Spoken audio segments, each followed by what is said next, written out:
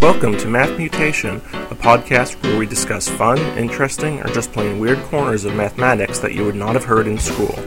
Recording from Hillsboro, Oregon, this is Eric Seligman, your host. And now, on to the math. Math Mutation 234, Lagrange K. Before we start, let me apologize for the delay in getting this episode out. My old ISP imploded recently, not even giving its users the courtesy of domain or email forwarding, so I had to spend some time straightening out my online life. Note that this also means Math Mutation's URL has changed for its RSS feed. If you're using iTunes, I think this will be transparent, but if using another podcatcher, you may need to go to mathmutation.com to grab the new address. Anyway, on to today's topic. Recently reading about the silly lawsuit against Subway for selling foot-long sandwiches that were technically less than a foot long, I had a great idea for a startup business. I'll sell measuring tapes and rulers where every unit is 10% smaller than normal. A great boon to businesses such as Subway that make money by the meter. Sadly, I soon realized that most weights and measures are standardized by international bodies, and such a business would violate various laws. That got me a little bit curious about how these international measurements are settled upon. After all, how do I know that a meter measured on a ruler I buy today in Oregon will be exactly the same as a meter stick held by a random ice miner in Siberia? Do different companies just copy each other when they manufacture these things? How do we keep the measurements consistent? In most cases, the answer is simple. Objective definitions are created in terms of fundamental physical constants.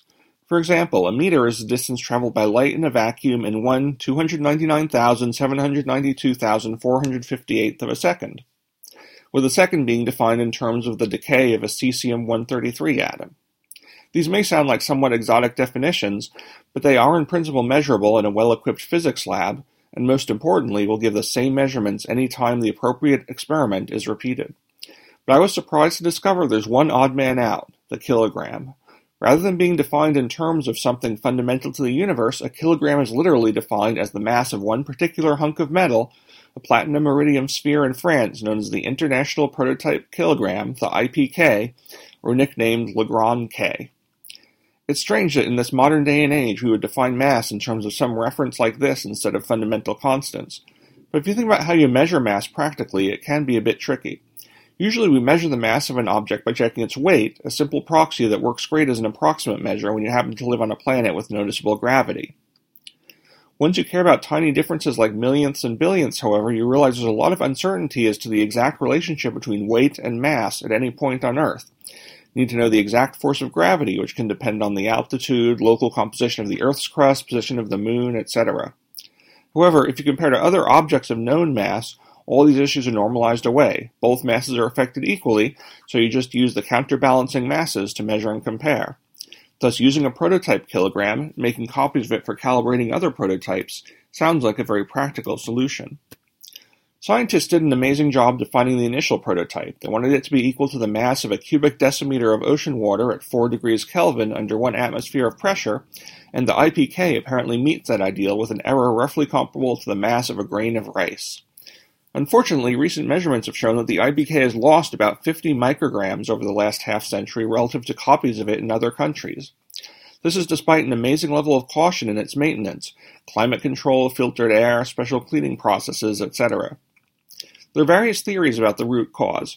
Perhaps minuscule quantities of trapped gases are slowly escaping, maybe the replicas are simply gaining dirt due to not quite careful enough handling, or maybe even mercury vapor from nearby thermometers is playing a role.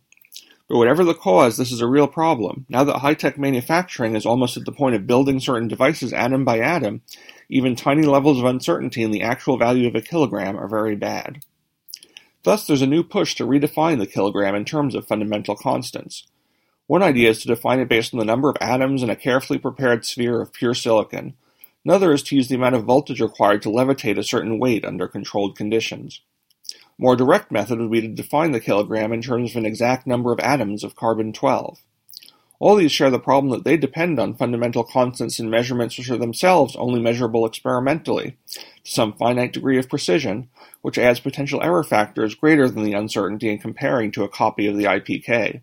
However, the precision of most of these constants has been steadily increasing with the advances of science, and there seems to be a general feeling that by the close of this decade, Lagrange K will finally be able to be retired. And this has been your Math Mutation for today.